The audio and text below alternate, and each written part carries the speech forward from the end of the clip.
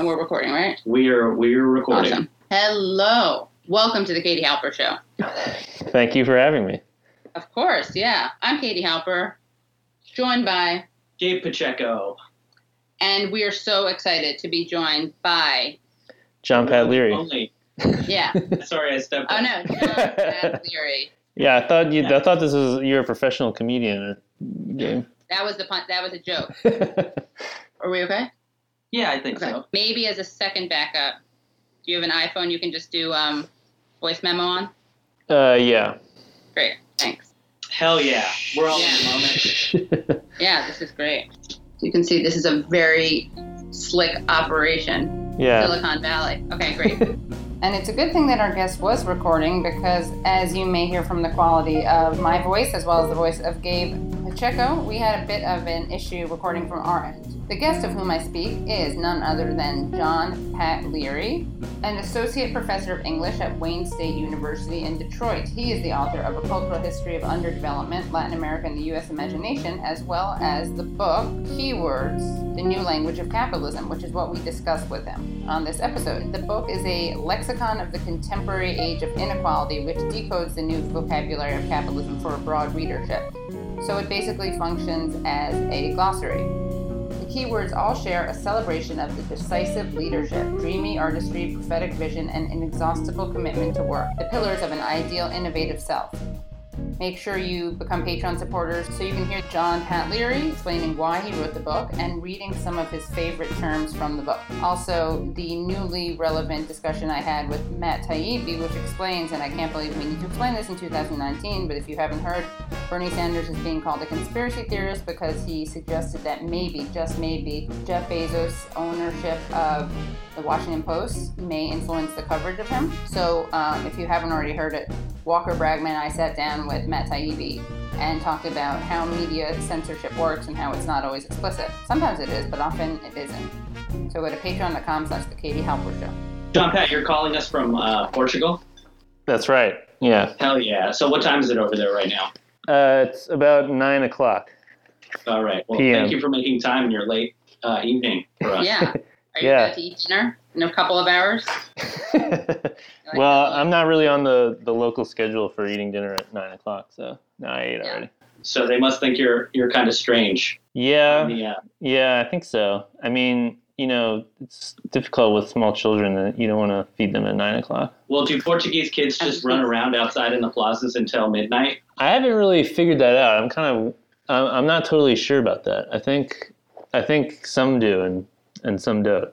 Right. I love the Mediterranean lifestyle. I was in Greece a couple of years back, and I was in this plaza in Kalimbaka, and all the kids were out until like 1 a.m., and the parents were just at the tables. And whenever a bored child came up and tried to talk to their parents, the parents would just open up a pack of cigarettes and have the kids count them. Fun.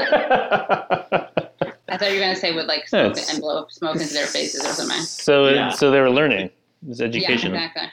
Yeah, it was a different parenting lifestyle. Yeah, I'm trying to get into that general lifestyle. In Lisbon. I'm teaching at the University of Lisbon. I have a Fulbright fellowship here. That's fancy. Yeah. Well, You like it? it's sort of fancy. Yeah, I like it a lot. I mean, I like living here a lot. It's a refreshing change to be in even what passes for a poor country in the EU. It's like the quality of life is so much higher than in the United States. It sounds like there's a lot of opportunities there to sort of innovate and be disruptive. Yeah, create good content. There are fewer that I can. I mean, that inovação is a word that I've had to come across a few times, but it's not as ubiquitous as innovation is. Oh, inovação, got it. Yeah. So when you get a Fulbright, you can either be teaching or doing research. Is that right? Well, there's just different ones you apply to. So this was like a teaching one that is just at the University of Lisbon all the time, and I was eligible to apply for it. And I'd been to Portugal once and liked it, so it was kind of just a whim that it would be a fun place to spend 6 months. Yeah. I was in Portugal. I really liked it. I was coming from Spain. I thought the people in Lisbon were much nicer than the people in Madrid, by the way. Yeah, that's the reputation. Yeah. because people in Madrid are snooty and think they own the world still or something? I don't know if that's it. Have you been there? I've never been there. I've just heard that here about people in Madrid. I think they're surprisingly parochial in Madrid, and that maybe sounds problematic. And I've been accused once of orientalizing Spain, which I think is funny because I don't think that Said meant Jews talking about Spain when he wrote that. I don't even know what parochial means in this context. Narrow? What does... Oh, Professor, please tell us what it means. It means narrow. It means narrow, right? Yeah. All right. Yeah. For a capital city, they're not that cosmopolitan. That's what I'll say. It's not their fault. They were living under dictatorship from 39 to 75. This is kind of problematic. But you know what? I feel like some of the few people, one of the few groups that I'm allowed to as a Jewess, you know, I can kind of make fun of Italians, kind of make fun of Spaniards, kind of make fun of Portuguese, Irish a little bit, not as much. They had it pretty bad. Right, they had it pretty bad. And Portuguese and Italians, well, Southern Italians have had bad stuff happen to them. Anyway, I'm just going to own it without worrying about whether it's problematic. I do think that Madrid, it's like they have this interesting thing where they just call people slurs, like to their faces. They also do this thing where if you order a meal and it's like a chicken and it comes with French fries and you just don't want the French fries, you don't even want a substitute. You just don't want the fries. They're like, que imposible, que no se hace. They just can't do it. It's just not done.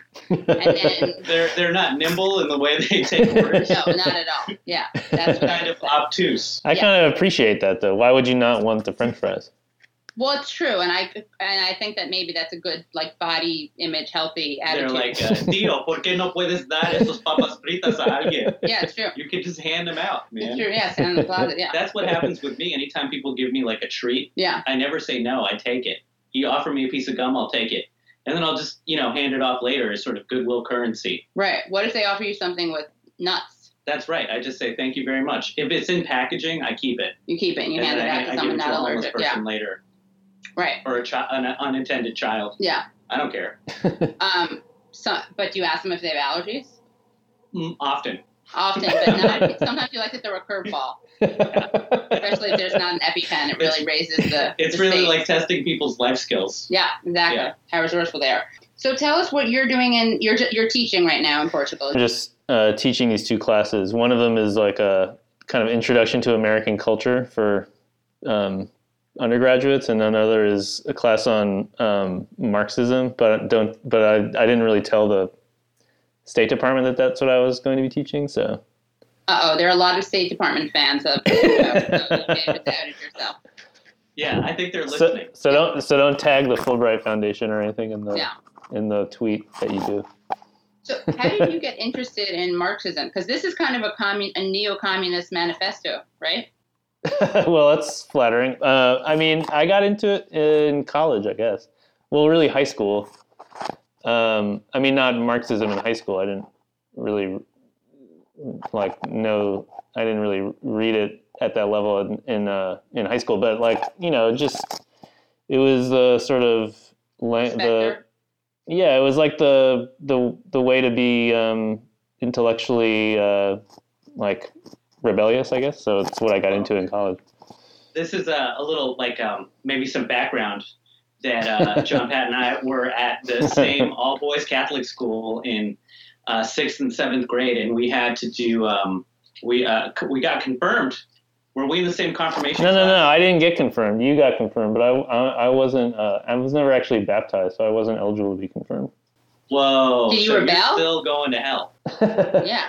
No, I was in the when you were in the confirmation class doing your catechism or whatever you did there, I was in the class with all the Protestants and the Jewish kid in our class. And oh, okay, yeah. But I remember, so one thing I do remember that at St. Anselm's in that class we watched the Raul Julia's presentation of Archbishop Romero, and so there was on some level at St. Anselm's this understanding of liberation theology. It wasn't hardcore, but we did get a taste of it. And we also had to watch The Mission, which was Robert De Niro's take as a slave trader in Brazil, I think. Did you put in all the chilies? did. I'm sorry. I was trained as a mercenary, not as a cook. This is true. It's dreadful. Who then, sees the light and fights. Yeah, I've seen that. Indigenous. Father, I want to thank you for having me here. You should thank the Guarani. Read this.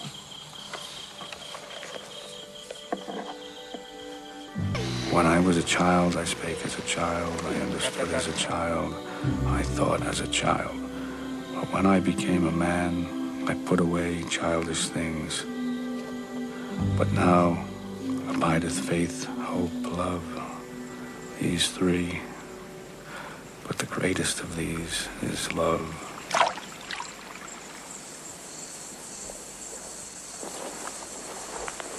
But did you also have that March for Life guy, the religion teacher?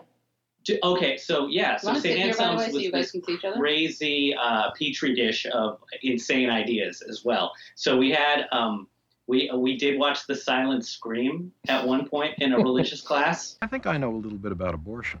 For a period of 2 years, I was the director of the largest abortion clinic in the Western world. Now, for the first time, we have the technology to see abortion from the victim's vantage point.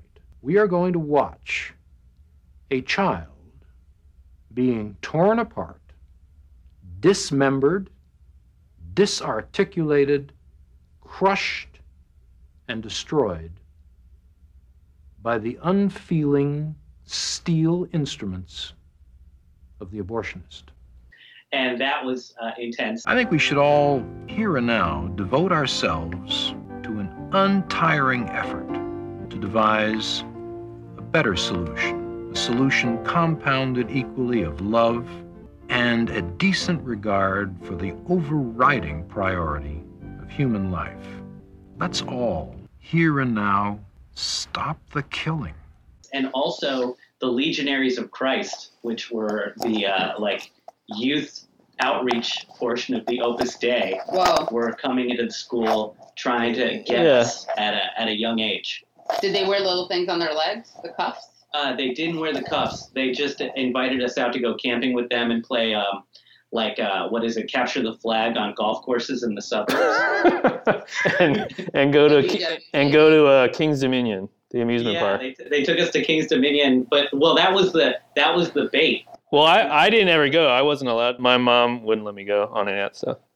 Wait, so what's going on? You're Protestant or? No, I just I am the child of a mixed marriage, I guess. Catholic Protestant mixed marriage. My mom, the local parish priest, thought my mother was wicked for having married outside the church, so we never went to church, and as a consequence, I was never baptized. Oh, got it. So maybe that's what made you kind of Marx friendly, because you were already skeptical of religion. It wasn't that far from that to it's the opiate of the masses. But I also think being Catholic can make you susceptible to Marxism, because they're both sort of ornate, complicated, potentially socialist, ways of reading the world, Right. Ironic that he was a Jew turned Lutheran, but it all comes full circle. So how did you? This is, by the way, a really good book. Thank you.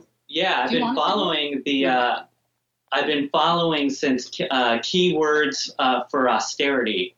I think the blog. Yeah, I had to change the title to make it a little more reader friendly. Sure. So I was following it on Facebook through that, and I always found your post to be hilarious. And Ambrose Pierce's Devil's Dictionary. Yeah, that was one of my models. I'm a big fan of Ambrose Bierce.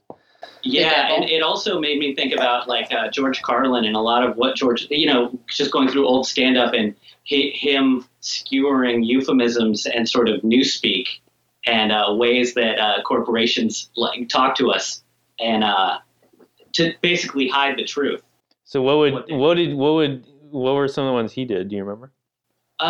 He just had entire bits, but he had one later in his career. He had one bit that was almost a slam poem, and where he talks about being a a modern man. I'm a modern man, a man for the millennium, digital and smoke-free, a diversified, multicultural, postmodern deconstructionist, politically, anatomically, and ecologically incorrect. Who uploads and downgrades. I've been uplinked and downloaded, I've been inputted and outsourced. I know the upside of downsizing, I know the downside of upgrading. I'm a high-tech lowlife, a cutting-edge, state-of-the-art, bi-coastal multitasker, and I can give you a gigabyte in a nanosecond. And sort of he just uses every possible new term. He's like showing that he's hip to the new slang, but by putting it all together in this big word salad, you see how absurd all of it is. I'm new wave, but I'm old school, and my inner child is outward bound. I'm a hot-wired, heat-seeking, warm-hearted, cool customer, voice-activated and biodegradable. I interface with my database. My database is in cyberspace, so I'm interactive, I'm hyperactive, and from time to time, I'm radioactive. Yeah, right. So, I mean, that's basically a lot of my source material, like Bloomberg or Forbes.com and the Harvard Business Review. Yeah. It's kind of turned my brain to mush, I feel like, having, researched the book and been so deep into stuff that is just basically at fundamental level just kind of stupid, Right. Yeah, but you're writing about it in a smart way, obviously. Well, thank you. Can you explain your trajectory? Because it's interesting. You're an English professor. Yeah. Your first book was called A Cultural History of Underdevelopment, Latin America and the U.S. Imagination. Yeah. And now you've written this book, Keywords, The New Language of Capitalism. So what do these things have to do with each other? Are they a trajectory? Are they just disparate interests? Well, the English professor thing and this one seemed to me not to be, that seems to be a coherent trajectory because, it's about like the politics of language and how language is used and abused. And that's kind of, part of teaching and studying literature. But the first one, the Cultural History of Underdevelopment book came out of my, my doctoral dissertation, and it's so it was more about, came out of interests I had at the time that were more oriented toward Latin America. But they're both about the evolution of certain like conventional ideas about the economy and the American economy. So in a certain way, they're about like the culture of wealth and poverty, I guess, and the way that those are understood and also strategically misunderstood. Well, it's funny. I was just thinking about like extreme poverty, and Howard Schultz wanted to. Wealth people. Yeah. He was like, let's call ourselves people of means, because billionaires has become a new target for bullies. Right. So we're people of means or POMs, which kind of I see as a play on POCs, POMs. Right. Or you could say people of capital, and then it would be POC. Yeah, you could do that too. You could rebrand. Yeah. Yeah, he said people of, also people of wealth. Yeah. Which would be POWs. That's great. Which in an Ayn Randian worldview, they are being held captive by the unwashed masses. Right, by the welfare state. Yeah, who don't understand social safety net. Yeah. That stifles innovation. We have to liberate capital. And how did how do you come up with this idea? What made you write it? And why did you, it's really cool because you write it as a kind of like a glossary. Yeah. What made you do that? Well, so, the glossary organization and the title are both kind of nods to Raymond Williams' book, Keywords. It's like the one of the classics of Marxist literary criticism from the 70s. And it was a book that's like, it's a lot different sort of in style and in tone than mine, but basically the premise that you can figure out a lot of what is fundamental or is powerful in a particular society by going to the language that circulates in that society, and by kind of like digging into it, you can language can function like a key, and to open up a particular way of looking at the world. And so that's the inspiration. And then the more like immediate inspiration for the subject of the book, like to talk about these kind of what you might call buzzwords or, like the language of innovation and entrepreneurship and so forth, just came out of like my irritation with hearing all that stuff. So the book is like a labor of hate, kind of. Right. LOH. Yes. I just think about how in entertainment, at least, I would think of entertainers as sort of they're one-man corporations, and we're constantly in a freelance gig economy. Mm-hmm. And so this idea of having a personal brand has always been part of. We were the early adopters to using social media, early adopters to this sort of very libertarian worldview that has now become the default for people growing up and getting an education. Is like, what's your personal brand? Are you on brand? You're always selling yourself to the next employer? Yeah, within this paradigm where we've all become every person who's really indoctrinated in neoliberalism has kind of become their own LLC. Right. Yeah, I mean, and that's true of me too. I mean, it's true of like academics are all supposed to be on Twitter, like pushing their, and they're like not generally good at it, but I mean, it's part of the it's a job requirement, especially if the younger you are, I think. Yeah, so publish or perish has become like tweet or perish. Tweet or be terminated. Yeah, tweet or termination. Yeah. Can I ask you a basic question that I think kind of gets to the gist of the book? Yeah. Which I just made kind of turn from interrogative to declarative. But you say identifying what makes our moment unique or not is no easy task, in part because we are living in it, and in part because the language we have to understand and describe our era's inequality is itself one of the instruments of perpetuating it. How can we think and act critically in the present when the very medium of the present, language, constantly betrays us? Speak on it. What is this betrayal?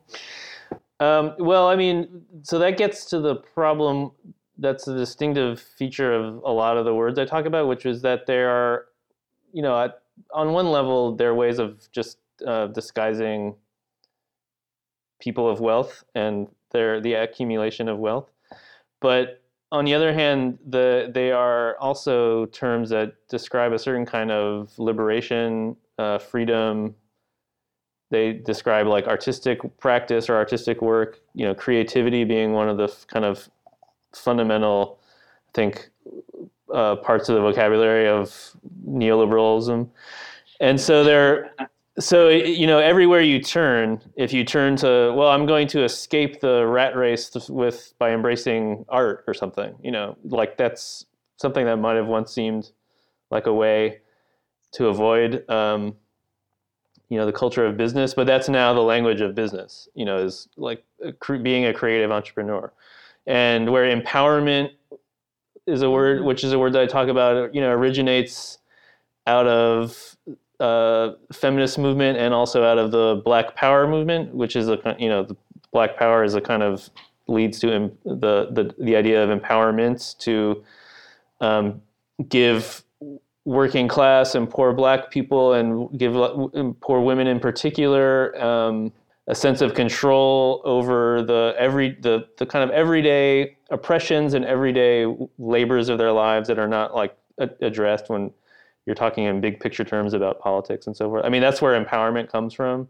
But now it's like a slogan for any kind of advertising product and any kind of political advertising product aimed at female consumers. So it's like everywhere you turn, what were once formerly safe kind of concepts or concepts that might lead you to a place of escape are just ways of routing you back into the work of making money.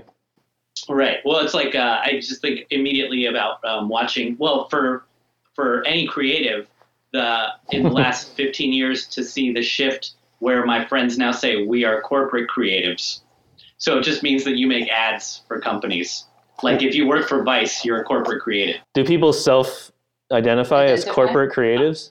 I think so. Yeah, in New York, absolutely. If you work for an ad agency, if you're a photographer but you're just out there shooting models, you're now the corporate creative. You're making the ads.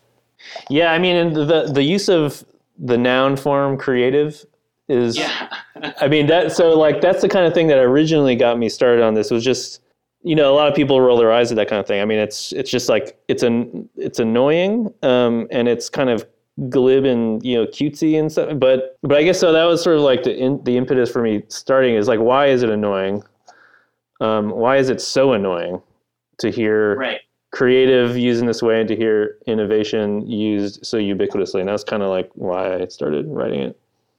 Yeah, I think that empowerment is probably, if we were going to choose one, for me personally, that's probably the word that I hate the most in terms of its commodification or co-optation or hijacking. Yeah. And it reminds me a bit of the Combahee River Collective, which are, the people the Black lesbians who came up with the term identity politics, right? Which was intended to mean basically the opposite of the way it's hijacked nowadays, at least by certain people. Most people, when they use it, and it's a hard thing to talk about because there's no common established definition of it, but empowerment as kind of an individualistic and individual uplift. Right.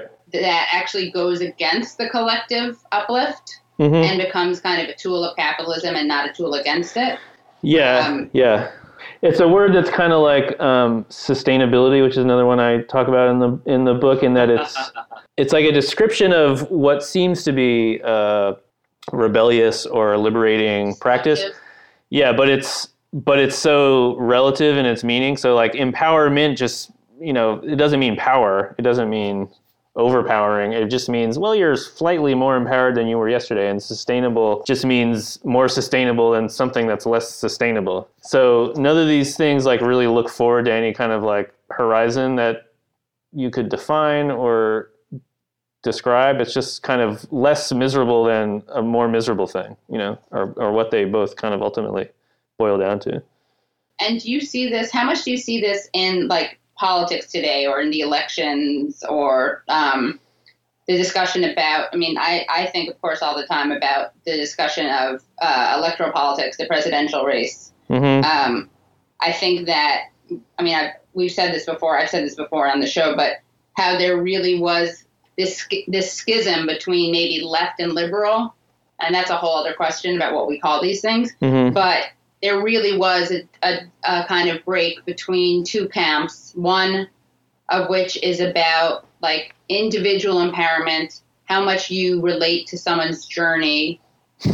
You may be able to tell I'm a Bernie over Hillary person or a Bernie over Kamala person or Bernie over anyone else. Basically, these two types of feminism and racial justice even, right? What happens is that people, I think, can conflate individual experience and the individual experience of someone who belongs to an oppressed group, that like de facto is the woke, progressive, rebellious thing. Yeah. Regardless of how it affects the less empowered, more powerless within that same group. Yeah. And I mean, a common denominator with a lot of the language that I talk about, and it's embraced, in the kind of more orthodox, which is to say almost all of the Democratic Party, for the reasons you just said, are these kinds of ways of thinking about, economic success and wealth, but always in these kind of individualist terms, and never in any kind of like, there's no notion of solidarity that finds its way into my book, because there's no way you could kind of wrestle that into some form that would be accommodated with like just starting a business and becoming wildly successful by yourself. So there are all these words that are about, individual success and individual achievement, and individual overcoming and so forth. And the assumption is always that is sort of by default kind of good for the collective. I mean, the Hillary Clinton example being a kind of obvious one in which feminism is realized or something, and an individual's like ascent to a prominent position rather than in a set of policies that would like benefit a collective of people. I just want all female or wardens for the prisons. To be women. That would be the best. Yeah, I agree. I want all lethal injection administrators to be women of color. All drone pilots. Yeah. That would be the best for me. I did do a little survey in 2016, and I did find, and you might appreciate this, that in the Bernie Sanders campaign website under his economic policy, he never did once use the words innovation or entrepreneurship anywhere in the entire website. And the Hillary Clinton website, it was like they were going out of style. They Right. like every third word was innovation. So Was that because Bernie was too busy using slurs against women and people of color to fit any of those words in? It's easy when you're a straight white man. It's easy to not shield rapists and sexual harassers. yeah, there weren't many words left over for him. So Yeah. I have questions Yeah. about your time in Detroit too. oh yeah. Right? So what was that experience like, seeing the city going through everything it's going through and being a leftist academic?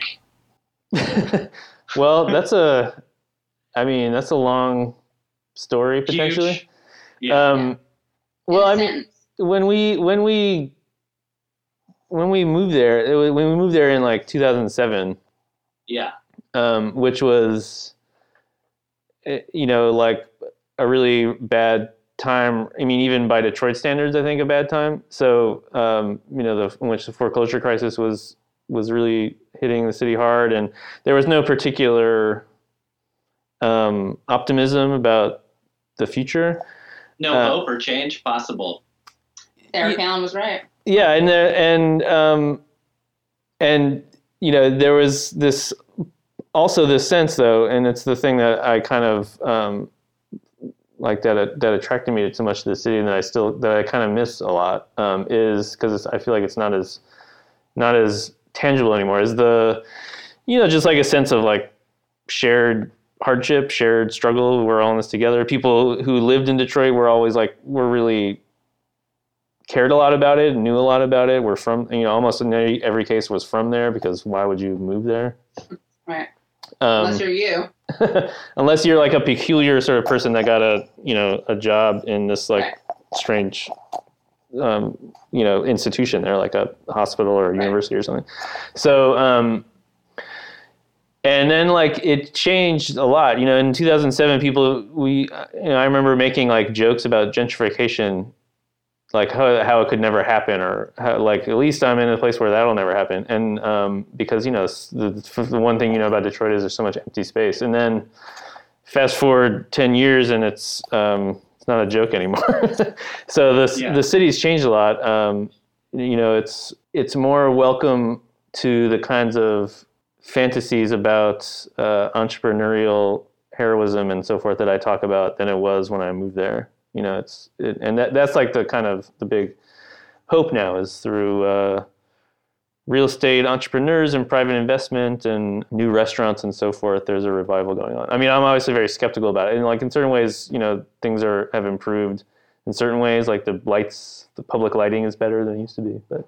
And can you talk about? I mean, one of the words that's always talked about, and you talk about the debate about this, is neoliberalism. Yeah. And does that qualify as a keyword, or is that a buzzword?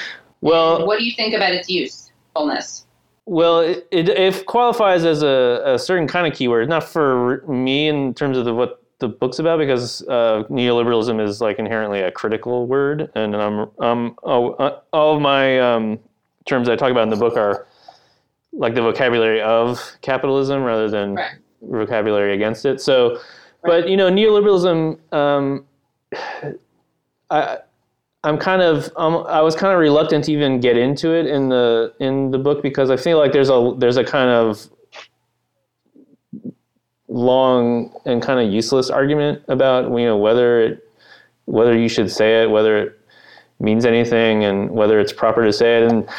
And basically, my position is like, who cares what term you use if you are describing what you intend to describe. And there are people who will write these 10,000 word essays in Dissent magazine or something about like how leftists should no longer say neoliberalism because of this and that, and which is, I think, is like the most pointless kind of exercise you could get into, because people will call things what they want to call things, whether you tell them to or not. How do we talk about these things? Like, I mean, you talk about like capitalism, but it seems like there's this difficult thing to navigate, which is like we're critiquing power, and what you're doing is critiquing power, and you're critiquing like the illusion of outside the box thinking. Yeah. That's actually very much inside the box. That's very like power perpetuating. Yeah. Which on a kind of meta level, it's like, okay, you're an academic, you're writing this book, and I'm not like crapping on the power of analysis or saying like you have to be out in the field or the factory to be part of an anti-capitalist struggle. But like, how does this work as a tool, this analysis? Is it prepping people to be more on guard about this stuff?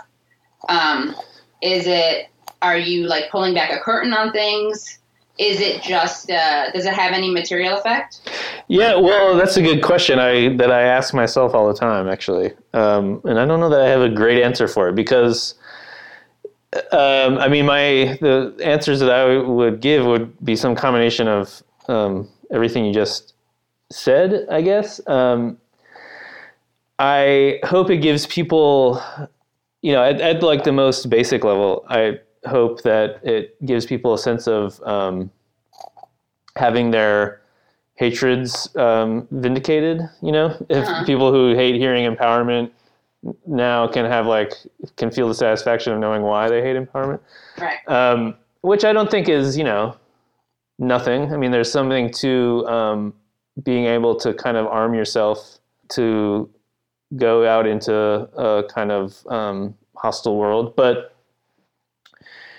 I also kind of hope that people who are, broadly speaking, of the left will be kind of vigilant against, smuggling in with some of these words, because some of these words aren't all just in Forbes magazine; they're also in like The Nation and other, and like in the art world and so forth.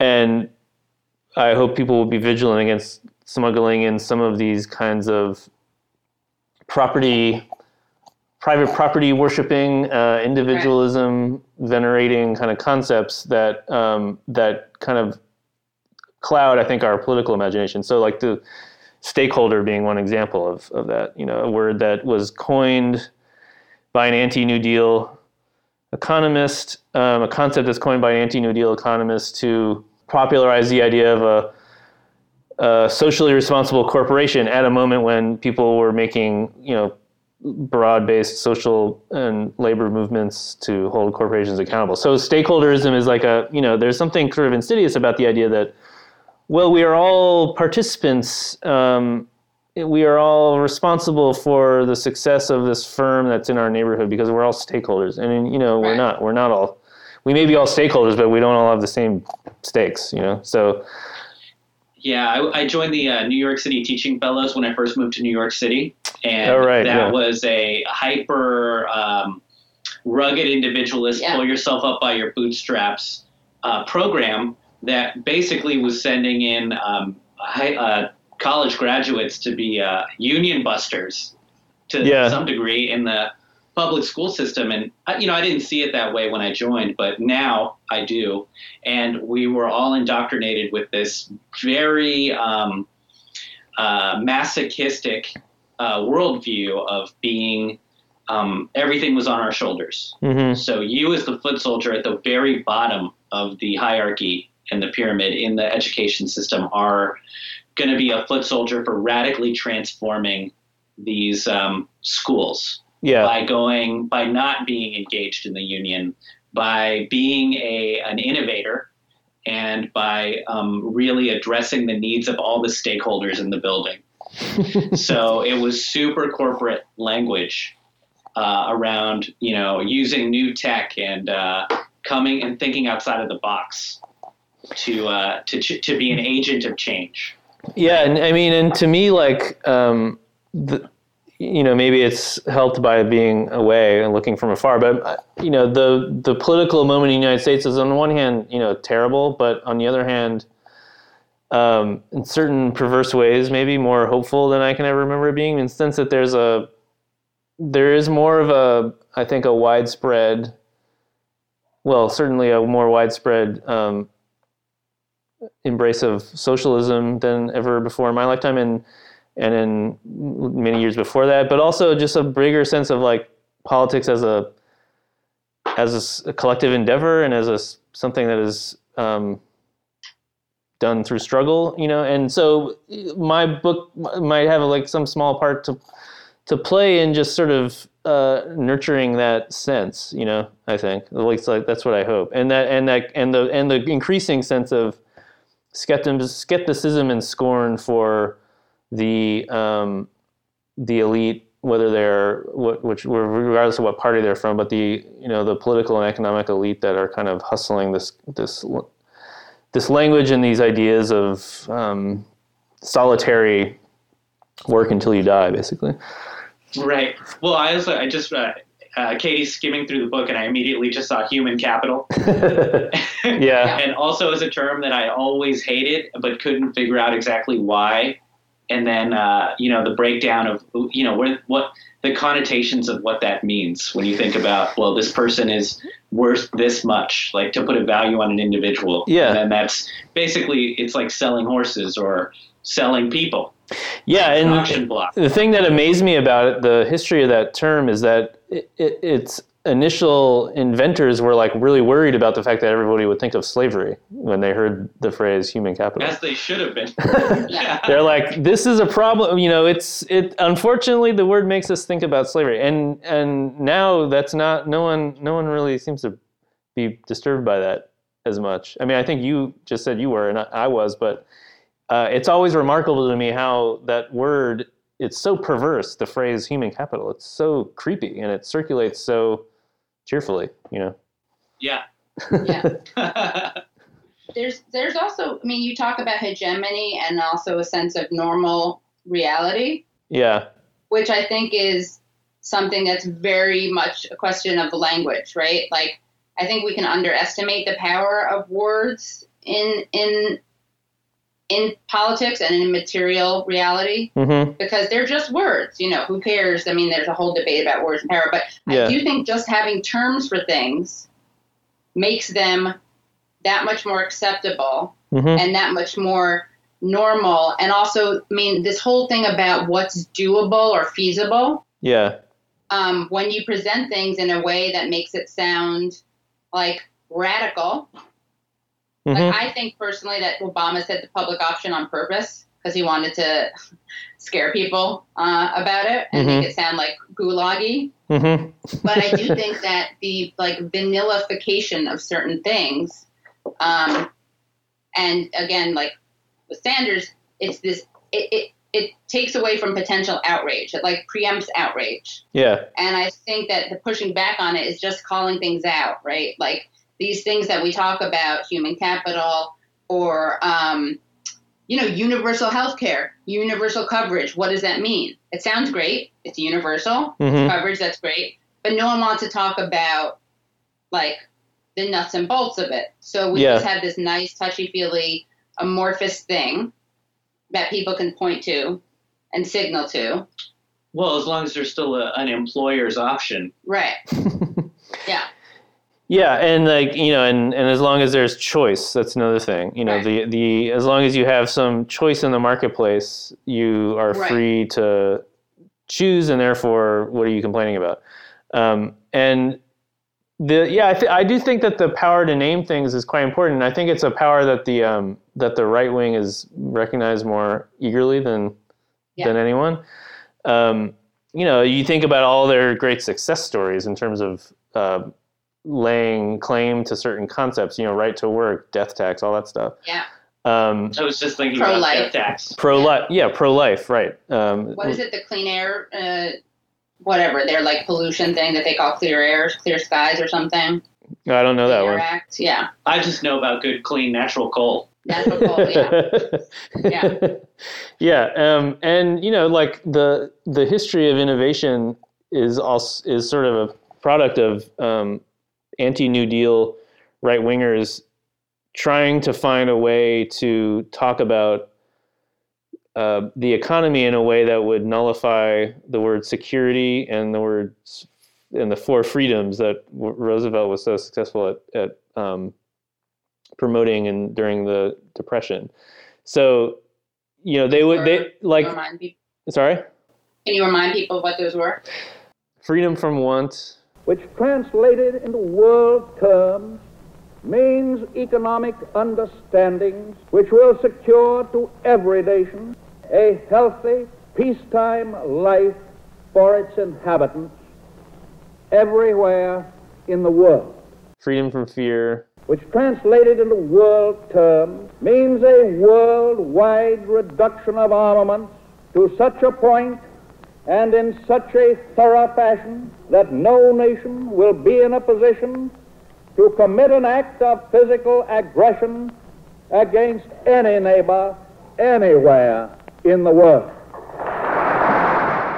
And then two others, I can't remember. The first is freedom of speech and expression everywhere in the world. The second is freedom of every person to worship God in his own way everywhere in the world. But the point was, like, for right-wingers in that period, they were, like, seriously on the defensive, and they were always kind of casting around for, like, how can we talk about big business in a way that will make people love big business again, the way they did in the 20s.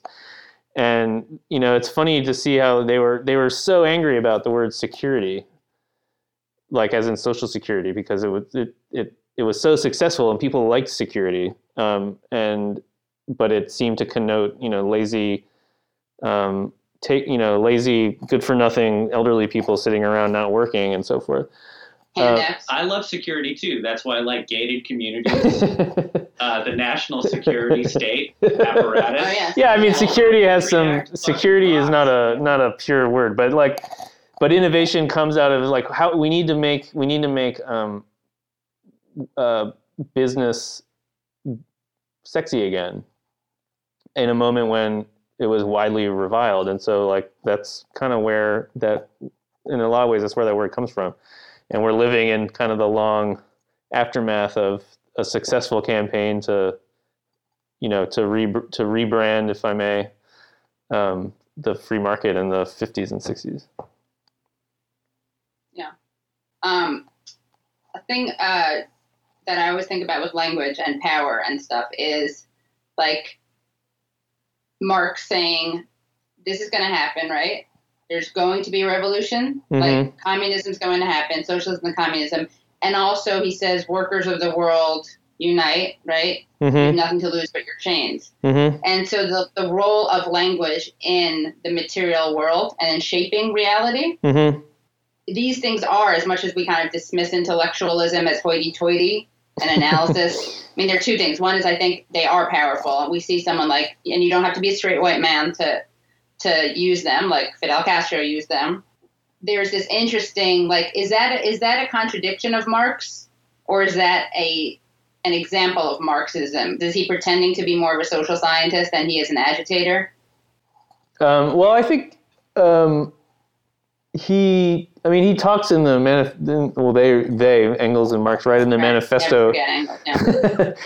They do write in the manifesto about a role for the intellectual, and they do talk about. I mean, Marx talks about, to a small degree, talks about language as being something that itself has to be revolutionized in order to do the work of analyzing the world. So, he says, like, he says at the beginning of Capital, we couldn't spare the reader some complicated new terms because the old terms are a product of the society that we're aiming to overthrow. So you can't really separate the work of analysis in his terms from the work of political organization. I mean, and he's, the famous line, philosophers have only interpreted the world. The real purpose is to change it. Is, it's worth. I think it's correct and worth remembering. So I don't think that for him it would be they would be separate things. Right. Just giving you an opening, by the way. So, your next interview, you can be like, well, I like to consider myself the Karl Marx of the 21st century. I jest, but I actually do think that that's what I think about, because I think sometimes the left can be in this very annoying virtue signaling way, kind of dismissive of intellectualism and theory. And I think it's kind of an American thing also. Yeah. Yeah, well, I thought it was a great book because it put all of these words that irritate me in one place. So I could see them all there, and it was kind of, once you see them in this book, now when I walk around outside, the keywords sort of glow, like there's a highlighter that's been put under all of them. So you're sort of like Roddy Piper and They Live walking around? Dude, look, you got to get John Pat Leary's keywords, a new language of capitalism, and this book acts like a pair of Ray-Bans that you can put on, brother. And man, you'll see the reptiles. You'll see them.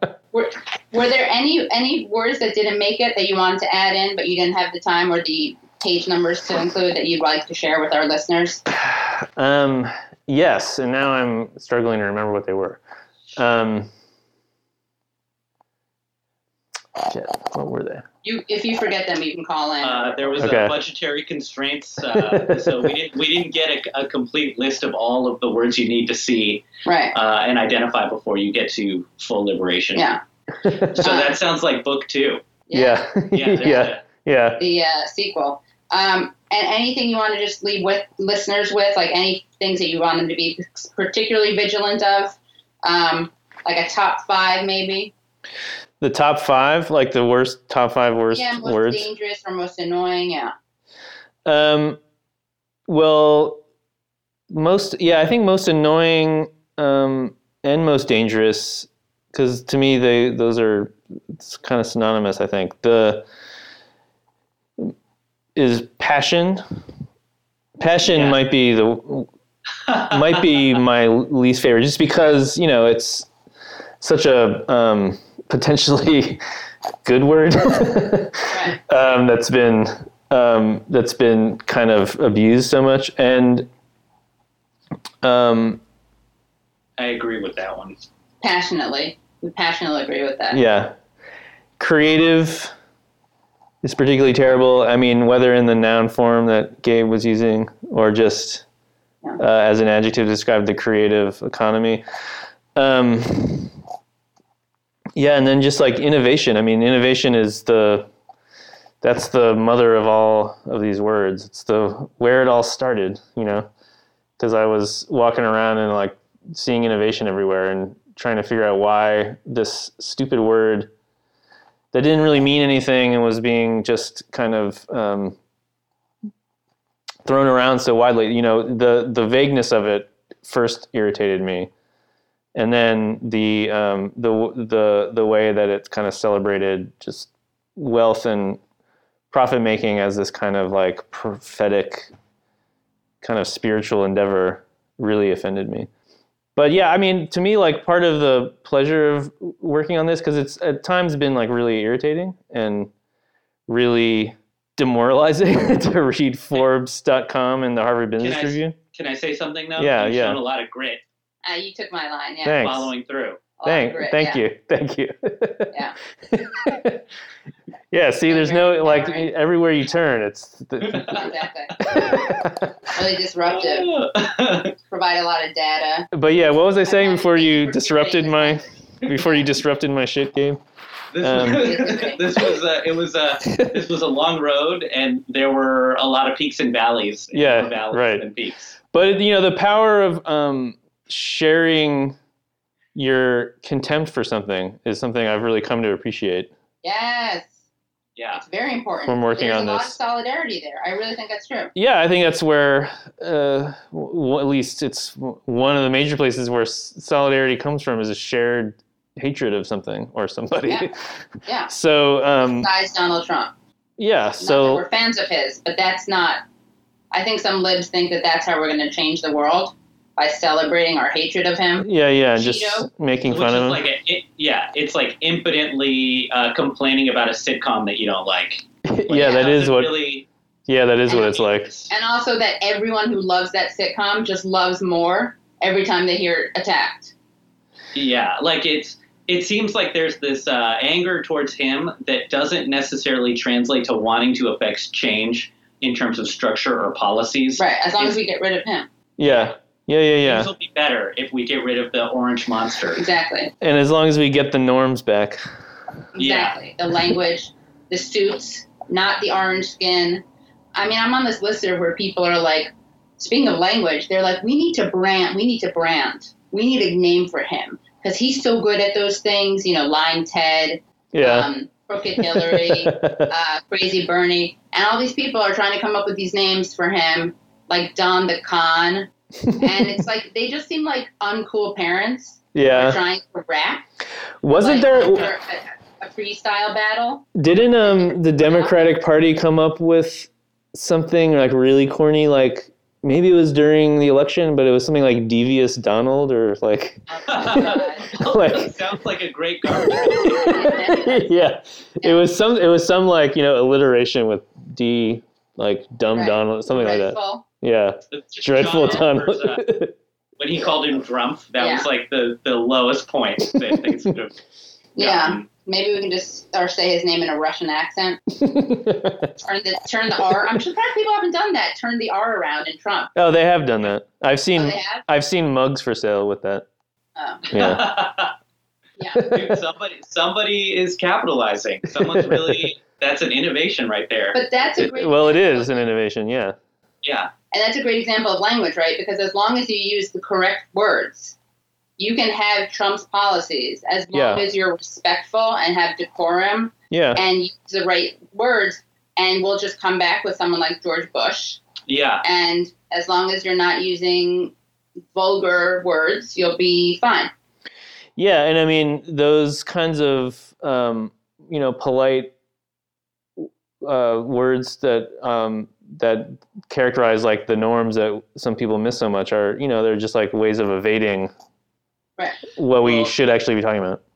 Yeah, I think it's really important sometimes to really get a consultant in there to help find, fissure points where we can see the redundancies. Yeah. And perhaps make a reduction in our human capital to maximize. Yeah.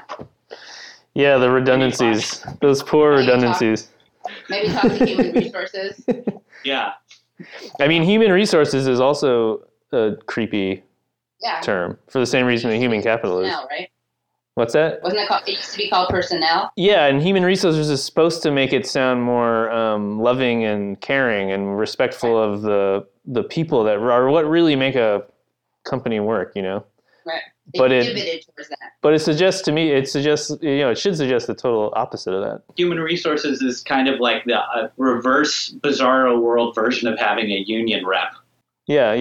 Instead of going to your union rep to talk about your issues, you have to go to human resources to get psychologically evaluated and fired.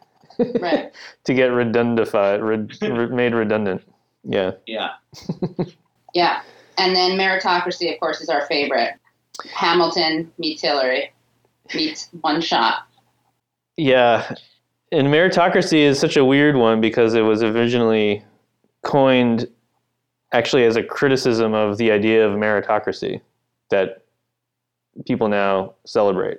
So it was coined as a combination of merit and aristocracy, and it was coined as a joke, and now it's been embraced as representing the very thing it was trying to criticize in the first place. It's like one of the all-time kind of failed satirical ventures. So, some of this sort of shows me that the late capitalism is a little bit like The Thing from from the horror movie, where it can take any of these terms and, digest them and then sort of reappropriate them and spit them out as a simulation of the benign, what it was.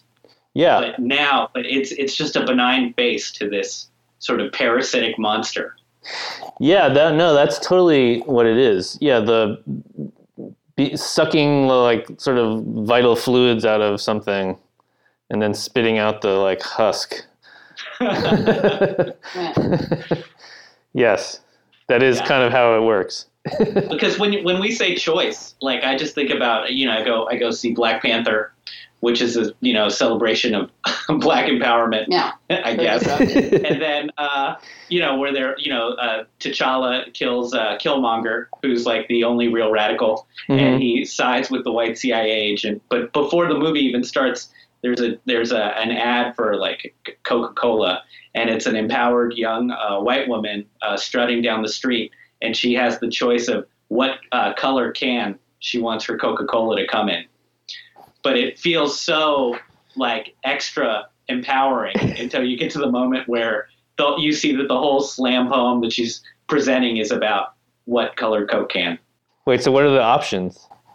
You can get like a nice magenta or like a purple, like a orange, like a tangerine colored can. It's great. It's great. So yeah, I mean, that's the world we live in. It's like what color can do you want your soft drink to come in? Yeah. And like at the end of Black Panther, when the way that movie imagines the revolutionary like transformation is just sort of opening a nonprofit to like teach coding or something. And right. It's like code or die for the Oakland underprivileged kids in Oakland. Yeah, and it's if I saw it right and I remembered it right, it was also in the very abandoned public housing building where the film started, wasn't it? That's right. Yeah. So we're replacing public housing with like learn to code or some shit like that, and that's like how the movie imagines radical social change happening. That's liberation. Yeah, so I mean, I couldn't. That kind of knocked me out when I saw that, so it's a good example. That's a good example of the thing operating that you're talking about. When reading this book, I think of capitalism as it's an ideology, but it's also ideologies have a religious component to them, and it's just the biggest cult. Yeah. And I'm reading this book, and I'm thinking about Scientology and Going Clear, and how the way that you indoctrinate people into a belief system is that you give them a new vocabulary, a new lexicon that doesn't expand the possibilities in their imagination, but reduces them and sort of frames the conversation. Yeah. And, so that's why I'm praising this book, and I think people should read it for that, to see the prison that we've created, the matrix of language. The linguistic matrix of capitalism is clearly outlined in this book. Yes. Well, thank you. And it reminds me of, just a final thought, it reminds me of, what's the line in, not to quote The Usual Suspects as a major part of the canon or anything, but what is it, the biggest trick the devil ever played was to convince people he didn't exist? Yes. Right. So it's like the biggest trick capitalism ever played was to convince people it wasn't an ideology. Yeah, it was just a thing. Like, it's just a system. Mm-hmm. Same thing with free market. Like, it's just there, and we all know it's not, and that there's all this intervention. Right. But, like, we're the ideologues, and they're the pragmatists. Right. Allegedly. But. Yeah, and, I think that's fraying more and more than I can remember, and that's why I'm like weirdly optimistic, even though I'm glad that I don't live in the United States right now also. Yeah. Well, thank you so much for this robust, passionate, leading, innovating, inclusive, gritful.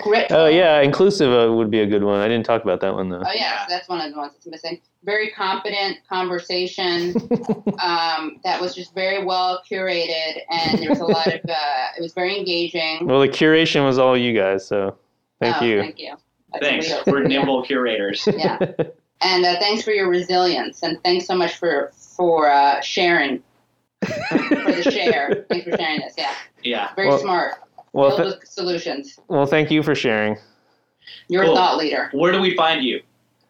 Give us your Twitter. At John Pat Leary, JohnPatLeary. You have a website? You have anything else you need us to plug? The website is keywordsforcapitalism.com. everybody get it? Can they get it on Audible yet? I don't know. I don't think so. All right, we got to work on that. Yeah, work on that. And it's Haymarket Books. They're good, guys. You can get it cheaper from Haymarket than from Amazon, so get it from them. Don't support Amazon. Awesome. Yeah. Well, thank you so much. Well, thank you. It was so fun. Keywords. Yeah. Thanks, get man. it. Good to see you again, Gabe. Haven't seen you in a while. It's been a while. I'll Yeah. visit you in Portugal. I know. Let's do a live taping of the show in Lisbon. I love Lisbon. The best. The best. Thanks. Bye. Bye, guys. Bye.